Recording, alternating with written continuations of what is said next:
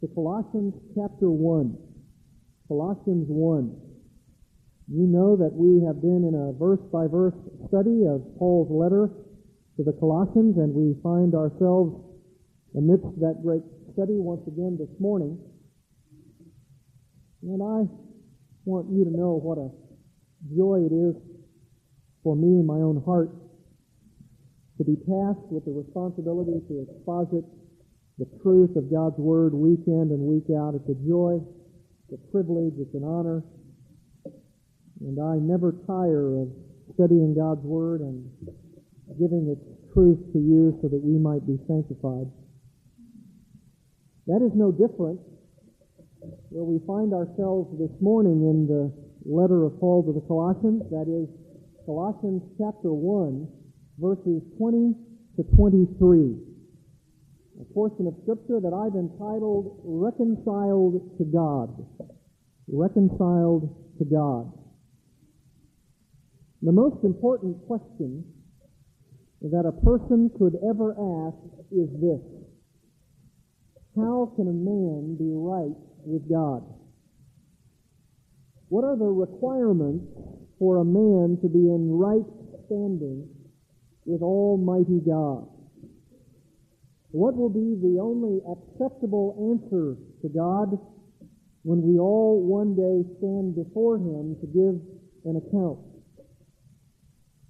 Well, that is precisely Paul's introduction in this theme of reconciliation as contained in verses 20 to 23. He will answer that very question, the question of all questions. How can a man be made right with God? Notice how he answers that very question. You follow along as I read Colossians 1, 20 to 23. And through him to reconcile all things to himself, having made peace through the blood of his cross, through him, I say, whether things on earth or things in heaven. And although you were formerly alienated and hostile in mind, engaged in evil deeds, yet he has now reconciled you in his fleshly body through death, in order to present you before him holy and blameless and beyond reproach, if indeed you continue in the faith, firmly established and steadfast, and not moved away from the hope of the gospel that you have heard, which was proclaimed in all creation under heaven, and of which I, Paul, was made a minister. If there is ever going to be a time to rightly understand one's relationship to God and our need to be acceptable to Him and accepted by Him, this passage and that time is here. And in order to understand this tremendous portion of Scripture, I want us to understand it in its depth, and so I've outlined it in this way. I want to present to you this morning what I believe to be, from this portion of Scripture, 5 key features that Paul outlines for us in the matter of being reconciled to God. 5 key features, 5 critical components to the matter of reconciliation. Here they are. One is the scope of that reconciliation. The scope. Secondly, the second key feature is the means of that reconciliation. The means. Thirdly, the need. The need. The need for reconciliation. Fourth, the goal. What is the goal of reconciliation according to Paul in this text? And finally, this morning we'll talk about the security of reconciliation. The security. The scope, the means, the need, the goal, and ultimately the security of our reconciliation in Christ. And I trust that after this morning hour, you will understand in a fresh and a new way what it means to be reconciled to God, and if you are indeed presently reconciled, to glory in that reconciliation. Let's talk first of all about the scope of that reconciliation. Now, a couple of these outline points, I'm going to jump around a bit in order for us to understand the full breadth of some of these points. And I'll do so with the scope, for that is contained for us in the first part of verse 20, the latter part of verse 20, and the latter part of verse 23. I'll put it together like this.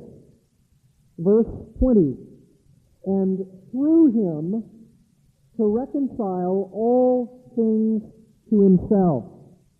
And then the latter part of verse 20, through him, I say, whether things on earth or things in heaven. And then the latter part of verse 23, Paul speaks of that scope of reconciliation as the hope of the gospel that you have heard, which was proclaimed in all creation under heaven, and of which I, Paul, was made a minister. So we see in those three specific phrases the very scope of the reconciliation of God himself. Now, in order for us to understand the right and vast scope of the reconciliation of God himself, I think it would be well for us to understand what reconciliation itself really means.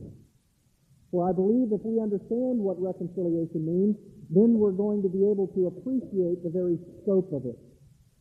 Let me first of all tell you about the reason for reconciliation in the first place. And to do that, I want to invite you to turn in your Bibles to Genesis chapter 3. Genesis chapter 3. This is going to share with us the very reason why reconciliation is necessary. And it's one thing for us to talk about reconciliation. It may be even another for us to define, and we will do so, what the term reconciliation itself means. But I believe it's quite another for us to discuss and to define the very reason for reconciliation in the first place. And I think there's no better place for us to start than in Genesis chapter 3. If you'll look with me in Genesis 3, we'll begin in verse 8. You know, Adam and Eve were perfectly formed by God in the garden and given tasks, dominion over the creatures, to be fruitful and multiply and fill the earth and subdue it. And yet, obviously, because of the temptation of Satan through the serpent, Adam and Eve listened more to Satan than they did to God, and this is what happened. Verse 8, they heard the sound of the Lord God walking in the garden in the cool of the day. And the man and his wife hid themselves from the presence of the Lord God among the trees of the garden. Obviously, they had already sinned, and now they were experiencing the guilt of their sin. Verse 9, then the Lord God called to the man and said to him, where are you? Obviously, God being omniscient didn't need to know where they were. He knew where they were. He wanted them to explain to him what they were doing. In verse 10, he, that is the man, said, I heard the sound of you in the garden, and I was afraid, because I was naked. So I hid myself. And God said, who told you that you were naked? Have you eaten from the tree, that is the tree of the knowledge of good and evil, that they were commanded not to eat? Have you eaten from the tree of which I have commanded you not to eat? And notice the first blame shifting to ever occur in our universe. The man said, the woman whom you gave to be with me, she gave me from the tree and I ate. Immediately, Adam was unwilling to acknowledge and confess his own sin, but blamed his wife.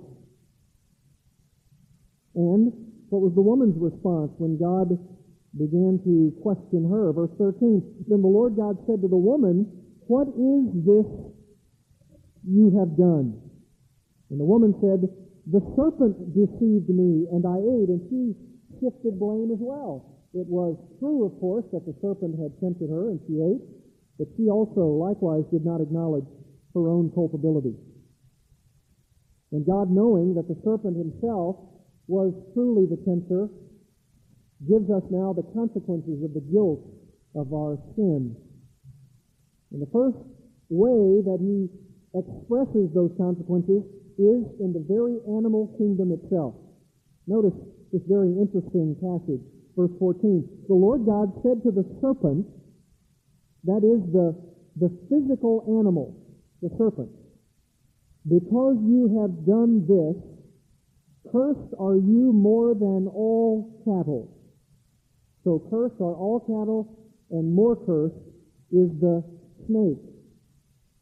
And more than every beast of the field. Now all the beasts are involved in the judgment and consequences of sin. On your belly you will go, which may in fact mean that snakes before this time walked uprightly, and dust you will eat all the days of your life. And then verse 15 changes and talks more than just about the physical world, the animal world. It says, and I will put enmity between you, now it's talking about Satan himself, and the woman, that's Eve, which is later to be understood as Israel. I will put enmity between you and the woman, and between your seed and her seed. He shall bruise you on the head, and you shall bruise him on the heel. And then the consequences to the woman. To the woman he said, I will greatly multiply your pain in childbirth.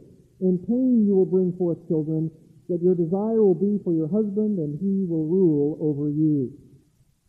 And then the consequences to Adam himself, the man. Then to Adam, which by the way, Adam in the Hebrew text means man, generically. Then to man he said, because you have listened to the voice of your wife, and have eaten from the tree about which I commanded you, saying, you shall not eat from it, cursed is the ground because of you. Again, a curse, a judgment upon the actual universe itself, upon the ground, upon the earth. In toil you will eat of it all the days of your life. Both thorns and thistles it shall grow for you, and you will eat the plants of the field. By the sweat of your face you will eat bread, till you return to the ground, because from it you were taken, for you are dust, and to dust you shall return. Now that, beloved, shows us unmistakably the reason for which reconciliation is demanded. The reason is because the sin of man, including the sin of Satan himself, even before this time, there was the great consequences for which reconciliation is appropriate. And the consequences are that the physical world itself has been cursed, the creation itself has been cursed, and man and woman themselves have been cursed. Now you say, wait a minute, you mean to tell me that I am cursed and that my world is cursed simply and only because of Adam's own sin? How can I be held culpable for that? A lot of people ask that question. Unsaved people often reject that out of hand and say, it cannot be true that I can be held responsible for the sin of another person. And they scoff at the fact that the Bible teaches that sin itself has pervaded our world, including every person and the creation itself, by the sin of one man, Adam. And yet that is the truth of the Word of God. Turn with me to Romans 5, and we'll see that very clearly brought to us by Paul. Romans 5. And this is helping us set a stage for the understanding of reconciliation and its need itself. Romans 5. This very clearly teaches to us that Adam's sin caused the plunging of the entire human race into sin. Romans 5:12. Paul says, therefore, just as through one man sin entered into the world, that's Adam, and notice this, and death through sin, that's Adam's physical death. He would ultimately die physically and, of course, spiritually. And so death spread to all men because all sin. We have in that one verse, Romans 5:12, the key with regard to why we sin. We are not sinners because we sin. We sin because we are sinners. We are sinners by nature. And we are sinners by choice. And Paul tells us very clearly that truth here. He says in verse 14, death reigned from Adam until Moses. Look at verse 16. The gift is not like that which came through the one who sinned, that's Adam again. For on the one hand, the judgment arose from one transgression resulting in condemnation. And he's not talking just about Adam's condemnation. He's talking about condemnation in general, the condemnation that is reached to all men. Verse 17, for if by the transgression of the one, death reigned through the one. That's the death that is reigning through all of us by the act of the one man. Verse 18, so then, as through one transgression there resulted condemnation to all men. Verse 19, for as through the one man's disobedience the many were made sinners. In verse 21, as sin reigned in death. That tells us very unmistakably that the reason for reconciliation in the first place is because we are all sinners by nature and by choice. And we are hopeless in that. We are hopelessly mired in sin, both because we are sinners and because we ourselves sin. And that conflict between us and God spills over into the very creation itself. Paul tells us that as well in Romans. He tells us that in Romans chapter 8. It would be hideous enough if we realized that we were caught in this sin problem ourselves, but it has also affected the very creation, the very world in which we live. In Romans 8, notice what it says in verse 19. For the anxious longing of the creation waits eagerly for the revealing of the sons of God. Listen to this. For the creation was subjected to futility. Verse 21, the creation itself will also be set free from its slavery to corruption into the freedom of the glory of the children of God. Verse 22, for we know that the whole creation groans and suffers the pain of childbirth together until now. Verse 23, for even we ourselves groan within ourselves, waiting eagerly for our adoption as sons, the redemption of our body. You see that very clear text that says that not only we as sinners are caught in this sin problem, but also the entire creation itself groans and is waiting for the redemption, the reconciliation of God. This is a problem. This is a grand problem. This is a universal problem. The reconciliation for which we are desperately in need has extended itself, this antagonism, this hostility has extended itself not just in us, not just through us, not just in the animal kingdom, not just in the physical world, but even in angelic beings, even within the entire universe we call creation itself. Is it any wonder why James says in James 4:4, do you not know that friendship with the world, the evil system, the cosmos, Do you not know that friendship with the world is hostility toward God? Therefore, whoever wishes to be a friend of the world makes himself an enemy of God. That's a very bleak picture, isn't it? It's very bleak. It's certainly not something that our age would like to hear about. It may not even be something that our church would want to hear about, but it's nonetheless true. The entire created order has been catapulted into chaos because of sin. That produces for us the very reason why reconciliation is most necessary. And God does not leave us. Thanks be to God that He, although He would be perfectly righteous in doing so, in plunging the entire world into this consequential sin eternally, chooses not to respond in that way. Does He simply leave us in a God-rejecting futility? No. He takes the initiative so that we might be reconciled.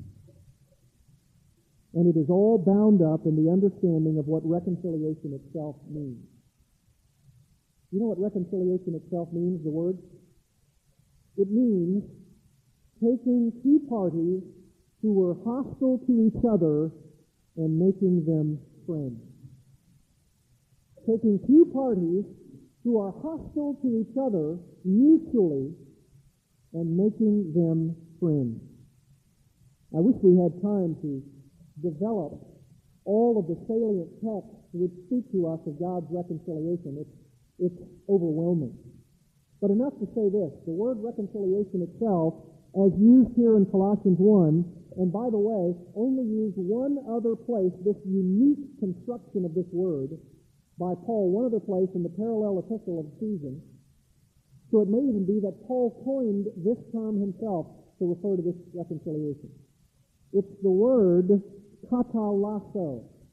And what Paul does is he attaches another little prefix on top of kata, apa katalasso. And it is a marvelous word. And what it means is, apa means back or complete, kata means through, and alasso means change. What God has done in reconciling the world to Himself is that He has thoroughly changed us back from being once enemies of Himself to being His friend. It's a tremendous word. It has tremendous implications theologically. And we must understand it. Because if we don't understand it, we will not appreciate the great reconciliation that God has given to us. God, by His own initiative, has effected a complete and thorough change in our relationship. To once be enemies of God, now to be friends. To be brought back in complete harmony with God. I didn't share with you earlier, and we can do so now. In Romans 5, I gave you the bad news. The bad news was that through Adam, we are transgressors. Death is reigning through Adam. We have no hope. But earlier in Romans 5, just a couple of verses earlier, it says in Romans 5, 10 and 11, "For if, while we were enemies," you see that reconciliation terminology there? While we were enemies, we were reconciled to God. You see the hostility there? We were enemies of God, but God brought us to a place, instead of being an enemy of Him, we're now reconciled. And we are reconciled through the death of His Son. Much more, having been reconciled, we shall be saved by His life. And not only this, but we also exult in God through our Lord Jesus Christ, through whom we have now received the reconciliation. You know what it means to exult? It means to praise God. It means to shout in exultation. It means to glory in the fact that once we were enemies of God, and now He is calling us His friend.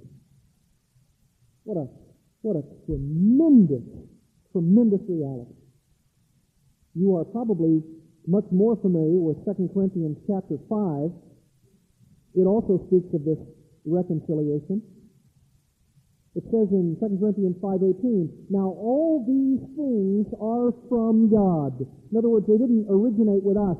He initiated these things, who reconciled us to himself through Christ and gave us the ministry of reconciliation.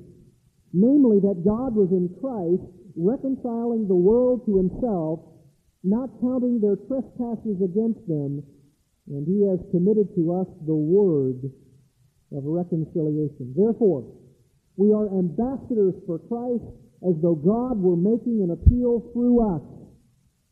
We beg you on behalf of Christ, be reconciled to God. In other words, Paul is saying, no longer be the enemy of God, but be reconciled to him. We beg you, he says. We're begging you to, instead of being an enemy of God, to be a friend of God. To have full and complete harmony with God. Now, with that understanding, what does Paul say in Colossians chapter 1, verse 20, is the scope of such a reconciliation? What is the scope? Well, he says, verse 20, "And through him to reconcile all things to himself." All things? All things, Paul? Through him, he says, whether things on earth or things in heaven, which was proclaimed, verse 23, in all creation under heaven, of which I, Paul, was made a servant. What does Paul mean when he says here that the scope of reconciliation is all things, whether things on earth or things in heaven, and that this reconciliation has been proclaimed in all creation under heaven? You know what that sounds like? That sounds like universalism. That sounds like Paul is espousing universal reconciliation, that ultimately everything will be the friend of God. Is that what he's saying? Well, we know that that is not true, because other passages clearly tell us that there will be people in hell, both spiritual beings who are angels and spiritual beings who are human beings. They will be ultimately in hell refusing to submit themselves to the lordship of Jesus Christ. That's why they are in hell. And yet Paul says here that ultimately all things are going to be reconciled to himself, whether things on earth or in heaven. What is he saying? Is he advocating universalism here? No. What he's simply saying is what we could label the cosmic work of Christ on the cross. Christ just didn't die on the cross for sinners, for the church, for the elect, but he also died so that God's reconciliation could be vast and complete throughout all the world, even for those ultimately who are unwilling to bend the knee in humble, loving, adoring submission to Jesus Christ. What Christ's cross work did was not only save sinners, but it also confirmed his victory over death and the grave, and it also confirmed his lordship over every single person without distinction, and over every single entity of creation, whether spiritual beings like angels, whether human beings, whether even the physical dimensions of our earth. Everything will ultimately be brought, either willingly or unwillingly, under the lordship of Jesus Christ. That's what he's saying. He's saying ultimately everything, whether it is by the bowing of my knee to Jesus Christ by God's design, or by those who are unwilling to do so, God is going to reconcile. He's going to make sure everybody sees that he is the King of kings and the Lord of lords. In Romans 16:20, this idea is brought forth. The God of peace will soon crush Satan under your feet. Sounds like a contradiction, doesn't it? The God of peace, the one who imparts peace, what will he do? In his peace, he will also crush Satan under your feet. In other words, Satan, who is unwilling to acknowledge the God of peace, will do so one day. With a clenched fist, with tight-fisted, clenched teeth response. He will one day acknowledge the lordship of God and the work of Christ on the cross. But he will do so from hell, for that is where he and his angels have their preparation. Yes, it is true that the entire world will ultimately live under the reconciliation of God. But what kind will that be? Philippians 2. Because Christ died on the cross, it says, "For this reason also God highly exalted him and bestowed on him the name which is above every name, so that at the name of Jesus, whether people are going to willingly respond to this or not, every knee will bow of those who are in heaven and on earth and under the earth, that every tongue will confess that Jesus Christ is Lord, to the glory of God the Father." Ultimately, beloved, everything will be brought under the subjection of Jesus Christ. And what he will do, according to 1 Corinthians 15, verses 24 to 28, is he will take that subjection ultimately and give it back to God the Father when his work is done. So that it says in verse 28 of 1 Corinthians 15 that God may be all and in all. Christ will do his work so that he might be all in all, and when he finishes that work and vanquishes all foes, whether they are willing or unwilling, then he will turn around and give it all in subjection back to God the Father, so that God may be all and in all. You say, well, you mentioned a moment ago that even the physical kingdom, even animals themselves, will ultimately be subjected. How will that be? How will it be? I can understand how human beings ultimately, whether willingly or unwillingly, will be subjected to the lordship of Jesus Christ. What about creation? What about the animal kingdom? Well, there's a very interesting passage in Isaiah 11. And it speaks of the fact that there will ultimately, even in the animal world, be a reconciliation. Isaiah 11, verse 6. "And the wolf will dwell with the lamb, and the leopard will lie down with the young goat, and the calf and the young lion and the fatling together, and a little boy will lead them." How interesting. And also the cow, remember the sin that was engendered, the consequences of sin upon all the cattle? It says, "And the cow and the bear will graze. Their young will lie down together, and the lion will eat straw like the ox. The nursing child will play by the hole of the cobra." Isn't that wild? There'll be a little nursing baby who will be playing around the hole of a cobra. And the weaned child will put his hand on the viper's den. And they will not hurt or destroy in all my holy mountain. For the earth will be full of the knowledge of the Lord as the waters cover the sea. You see God's cosmic reconciliation? It'll be a cosmic reconciliation not just of human beings, not just of angels, not just of creation itself, but even the physical animal kingdom. What is the scope of God's reconciliation? It is total. It is total. Beloved, you can be very encouraged by that. God will ultimately vanquish all foes, whether willing or unwilling, and the entire universe will be brought in subjection to him, so that in the end, reconciliation is announced. Sin affected every area of creation, and the work of God in reconciliation must then extend to every area of that creation. In the language of Paul in Ephesians 1, he says this, "When God raised Christ from the dead," Ephesians 1:20, "he seated him at his right hand in the heavenly places, far above all rule and authority and power," you know that is angelic leadership, "and dominion, and every name that is named, not only in this age, but also in the one to come. And he put all things in subjection under his feet, and gave him as head over all things to the church." Everything ultimately is to be brought into subjection to the one who has subjected all things to himself. That's the scope. The scope is total. Now let's talk about the means. If the scope is total, What are the means that God effected that very reconciliation? Notice the latter part of verse 20 and the first part of verse 22. The means of that reconciliation?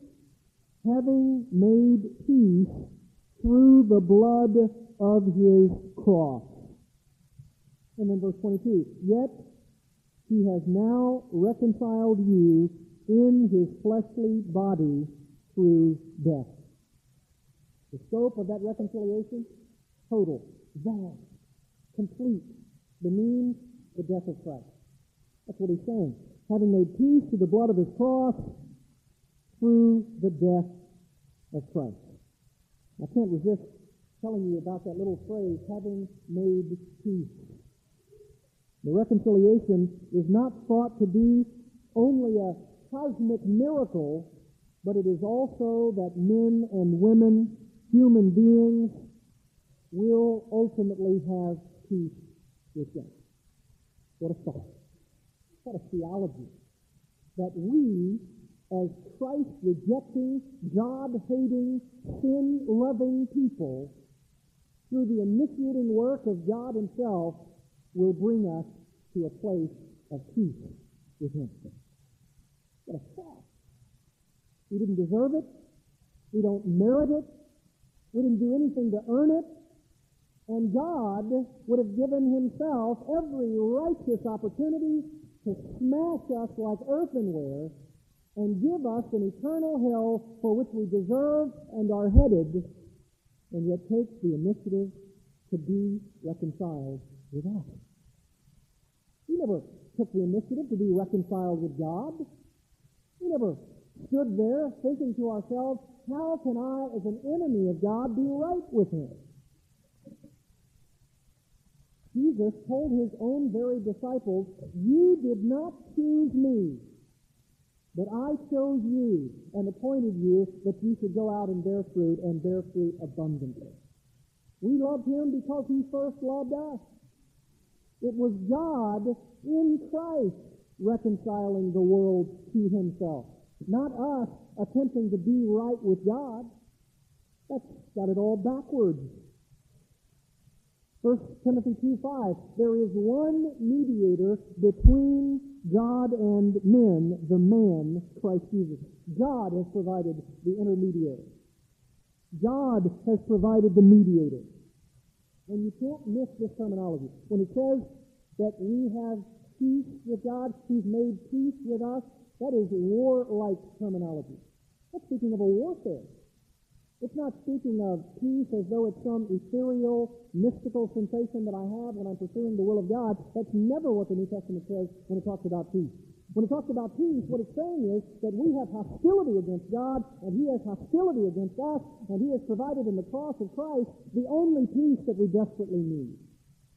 That's what it's talking about when it says peace. In fact, in Romans 5:1, it probably could be nowhere better and more succinctly stated. Romans 5:1, therefore, having been justified by faith, we have peace with God through our Lord Jesus Christ. We have peace with God. There was a title of a book written many years ago, and it was a great title, Peace with God. How can you have peace with God? I'll tell you how. Through the blood of his cross. Through the blood of his cross. And through his fleshly body in death. God's initiation. Please don't miss that. Romans 5:8. And while we were yet sinners, Christ died for us.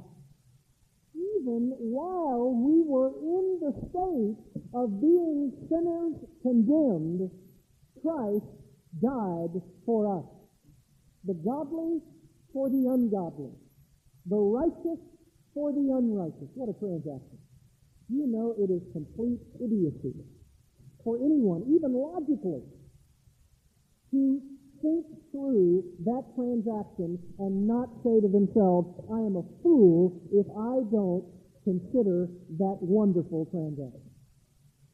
You mean to tell me that for all of my unrighteousness, I have the very righteousness of Christ? For all of my sin, I have the perfection of Christ? For all of my hell-bent condition, I'm heaven-bound through my relationship to Jesus Christ? Well, that's not anything to think about. I'll take it. The only people who don't choose to take that are the ones who don't want to. They're far too concerned about their sin. Ephesians 2 says it so very clearly. It says about us, we all formerly lived in the lusts of our flesh, indulging the desires of the flesh and of the mind, and were by nature children of wrath, even as the rest. But God, I love that, but God, being rich in mercy, because of His great love with which He loved us, even when we were dead in our transgressions, made us alive together with Christ. By grace you've been saved. Even while we were in our transgressions, Paul says. Because of the great love which God had for us, because of His initiating love, because of His desire to have a relationship with sinners so that His grace could be put on display, He reconciled us to the death of Christ. Titus 3:5. It is not by anything that we have done, no works of any sort, but by His grace and mercy we've been regenerated and renewed by the Holy Spirit. It is God's work. Beloved, don't miss the point. God was under no obligation with guilty sinners at all. No obligation. Yet, He took the first step toward us. He took the first step. We didn't. We were walking away from Him. The Bible says that no man seeks after God. No one does good. Every man goes to his own way. The poison of asps is under their lips. No man does what is right. Every man does that which is right in his own eyes. And yet God, but God, in His mercy, pursued us. And pursued us, beloved, to the point of allowing His own Son, His only Son, to die for us. Listen, if you don't well up in your heart with gratitude, with joy unspeakable at the gift that you've received in the cross of Jesus Christ, I dare say you don't know. 2 Corinthians 5:21, He made Him, that's Christ, who knew no sin, He was sinless, to be sin, the sin bearer on our behalf. There's not a greater phrase in all of the Bible. On our behalf. Huper, on our behalf. So that we might become the righteousness of God in Him. What's that? That God would take the initiative. You say, well, He should. Because I'm not such a bad guy after all. He ought to get to know me.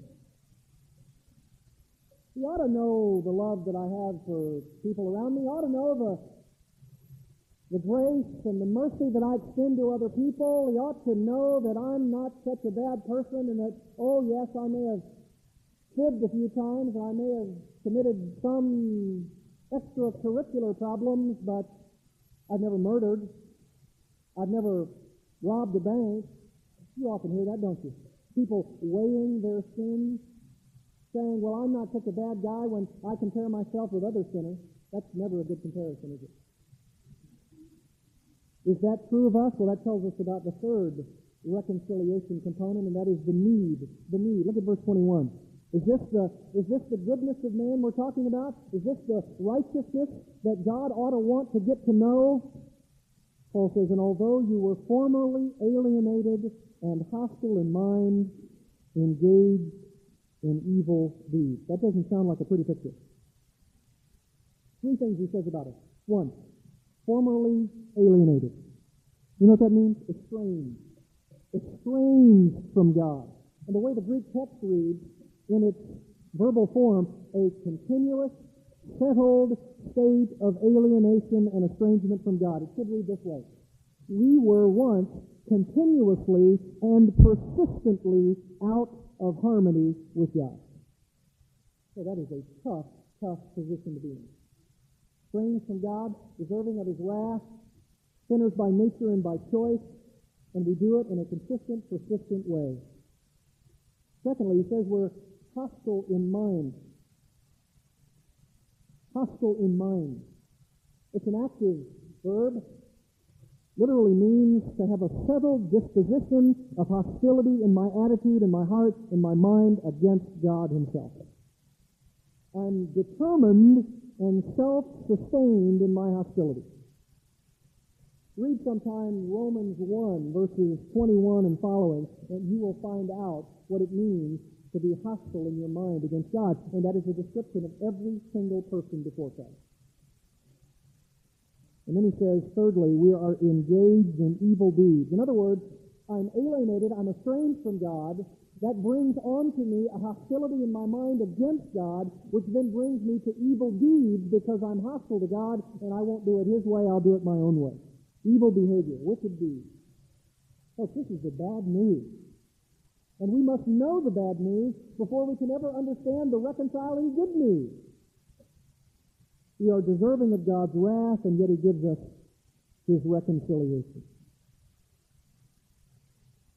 Louis Berkhoff said, the reconciled God justifies the sinner who accepts the reconciliation and so operates in his heart by the Holy Spirit that the sinner also lays aside his wicked alienation from God and thus enters into the fruits of the perfect atonement of Christ. And you and I know very well many of the hideous lists that are mentioned in the Bible that said this was true of you. One is 1 Corinthians chapter 6. Verse 9, or do you not know that the unrighteous will not inherit the kingdom of God? Do not be deceived. Neither fornicators, nor idolaters, nor adulterers, nor effeminate, nor homosexuals, nor thieves, nor the covetous, nor drunkards, nor revilers, nor swindlers will inherit the kingdom of God. You say, boy, what a rogue gallery. What a hideous group of people. To which Paul then says in verse 11, such were some of you. Such were some of us. And if we didn't do those things outwardly, we were thinking them inwardly. And if we weren't thinking them inwardly, we were so righteous in condemning others who were doing them outwardly. As John Von Trapp said, if Satan cannot stay us from a good work, then he'll by all means attempt to make us proud of it. Such were some of you, but you were washed. You were sanctified. You were justified in the name of the Lord Jesus Christ and in the Spirit of our God. As the old Puritans were wont to say, the only thing we bring to salvation is the sin that makes it necessary. Fourthly, the goal. The goal of reconciliation. The scope, total. Total in scope, vast. He will one day bring everything in a reconciled relationship to Himself. The very need for it is the sin that produces the very means, and that is the death of Christ, and then the goal. And I love this. Boy, it would be one thing if all we had was our sin forgiven. That would be glorious, wouldn't it? That we knew that we had our sin forgiven. We knew that we were on our way to heaven. We knew that we were declared not guilty. We knew that the sentence against us had been adjudicated by God through Christ, and we were declared not guilty. That would be a wonderful thing. But it doesn't stop there. What is the goal? What is God doing in reconciling us to Christ? He isn't just saving us. Verse 22 says this, latter part, in order to present you before Him holy and blameless and beyond reproach. What a gift. What a gift. Not just the forgiveness of my sins, not just the transaction of my unrighteousness for Christ's righteousness, but also Christ making me righteous. Christ producing, because of His sanctified righteousness, my own sanctified righteousness. Notice he says three things. If there were three things about us that were very bad, and that is that we were estranged from God, hostile in our mind, and promoting evil deeds and evil behavior, here are the three things that we in Christ are doing that is glorious to God. We're holy, he says, first of all. Holy. We're holy in His sight, holy before Him, set apart, consecrated. And Paul begins to use judicial terminology here. He says we are to be presented. There's going to be a presentation. And the presentation to the judge is going to go like this. That wicked, guilty, vile sinner is going to be clothed in the very righteousness of Christ, and Christ as the advocate, as the defense attorney, will go against the prosecutor and say, not guilty. And it's not guilty because, Father, I paid for that sin. I paid for that sin by my death on the cross. And God will wonderfully say, forgiven. Declared clean. Righteous. Holy. Romans 14:10 says, we shall all appear before the judgment seat of God. And when we appear, if you're in Christ, God will welcome you and say, instead of enemy, you're friend. Come into my presence because of the righteousness of my sin. And not only holy, he says blameless. Blameless. Oh, what a word. What a word. This word is used in the Greek translation of the Old Testament called the Septuagint, the LXX. It is used there, this word blameless, to speak of the spotless lamb who every Jew would take and sacrifice before God. And it's spoken of us in that way. We are blameless, without blemish, without spot. That is who we are.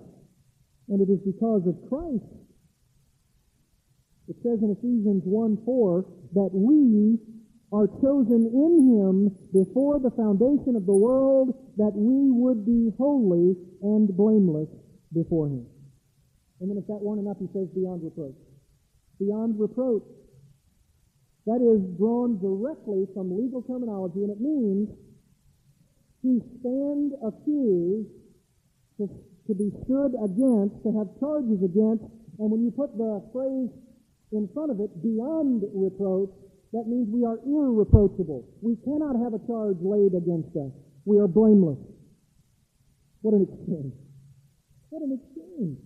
I stand as a condemned sinner before God with no righteousness of my own, and Christ comes to me by his own initiative, and he says, I will give you my righteousness for your unrighteousness, my holiness for your unholiness, and by faith, you will ultimately stand before God in his judgment seat as holy, as without blemish, and irreproachable. What do you think?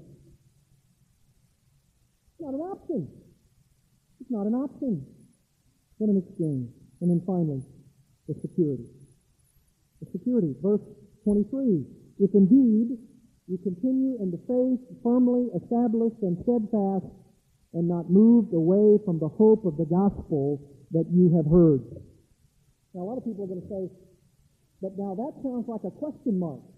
In other words, all of these things that you said about me, Lance, are they going to be true? Or one day am I going to find out when I stand before the judgment seat of God that it isn't true because I haven't been firmly established and steadfast and I have been moved away from the hope of the gospel to which I've heard? This is not a question mark, folks. This is Paul saying in a first-class conditional Greek sentence, if you are firmly established in your faith, and I assume that you are. That's what he's saying. It could even be translated since. Since you continue in the faith, firmly established and steadfast, and you are not moved away from the hope of the gospel to which you've heard, you're going to stand before him, blameless, without reproach, as a holy being. No, this is not a question mark. This is a great affirmation. This is a great affirmation that God was in Christ reconciling the Colossians to himself. And it says they will be firmly established. That's laying foundation. That's laying brick on mortar in a structure that will not be penetrated. And then he says steadfast. You will have an immovable condition. Not moved away, he says. Never abandoned. Never to be destroyed. And what are the wonderful byproducts? Faith, steadfastness, and hope. Triad of Christian virtues. Faith, steadfastness, and hope. You know what this is called? This one verse is what could be summed up as the great doctrine of the perseverance of the saints. If you have been reconciled to God by the work of Christ, then you are inevitable in your continuing in the faith, firmly established, and not being moved away from the hope of the gospel. You say, but wait a minute, I know people who they have read the Bible, they've prayed, they've gone to church, I've seen them witness for years and years and years, and then they just walk away from the church. They just walk away from Christ. They don't want to have anything else to do with Christianity. What do we make of those people? 1 John 2:19. They went out from us because they were not really of us. For if they had been of us, they would have remained with us. But they went out, and that's the word for apostasy, in order that it might be made manifest that they were not really of us. You see, true saints truly persevere. False saints, would-be saints, self-professed saints, self-professing holy ones, beyond reproach, irreproachable, without blemish, or so it seems, will not ultimately leave the faith. They will persevere. The exhortation was a true one. They were encouraged to continue in the faith. There was no doubt that the genuine believers would continue, and the fact of their continuance evidenced the reality of their commitment. Mark it down. If a person continues in the faith, it gives evidence that they have already been reconciled to God. If you don't continue in the faith, it proves that you've never been reconciled. Beloved, as we close this morning, a story not a lot unlike our reconciliation to God, although with obvious differences. It is said that years ago in a western city, a husband and wife became estranged and chose to separate. They moved away and lived in different parts of the country, and the husband happened to return to the city on a matter of business and went to the cemetery to the grave of their only son. He was standing by the grave in fond reminiscence when he heard a step behind him. Turning, he saw his estranged wife. The initial impulse was for both of them to turn and walk away. But because they had a common-hearted interest in that grave, and instead of turning away, they clasped each other's hands over the grave of their own son and were reconciled. They were reconciled over a death. And that is us, is it not? We are reconciled to the death of his son. Praise be to God. I hope you're encouraged that God himself has taken the initiative for what we don't deserve and given us what we desperately need to be reconciled to God. Let's pray together. Our Father, how could we ever thank you and praise you enough for this reconciliation? It is beyond us. It is above us. It is too much for us to comprehend because you took the initiative. And that because of your love for the Son and your love for us, wicked, undeserving, unmerited sinners. And you gave us the very righteousness of Christ in order for us to be reconciled to you. Lord, I pray that each one of these people would well up with gratitude and thankfulness in their hearts for the reconciliation that we've been granted in Christ.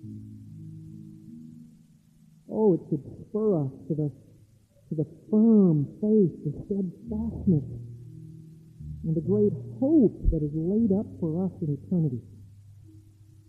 Oh, it should motivate us to work toward being that very one, to be presented as holy, blameless, and beyond reproach. It is where our theology hits our practicality. And we must respond because it is the only proper response. To do the deeds that speak of the righteousness of Jesus Christ. Oh, I pray for this people, that they would respond in this way and give evidence that they indeed are trusting in the righteousness of Christ alone and his reconciliation. We thank you for it. In his name. Amen.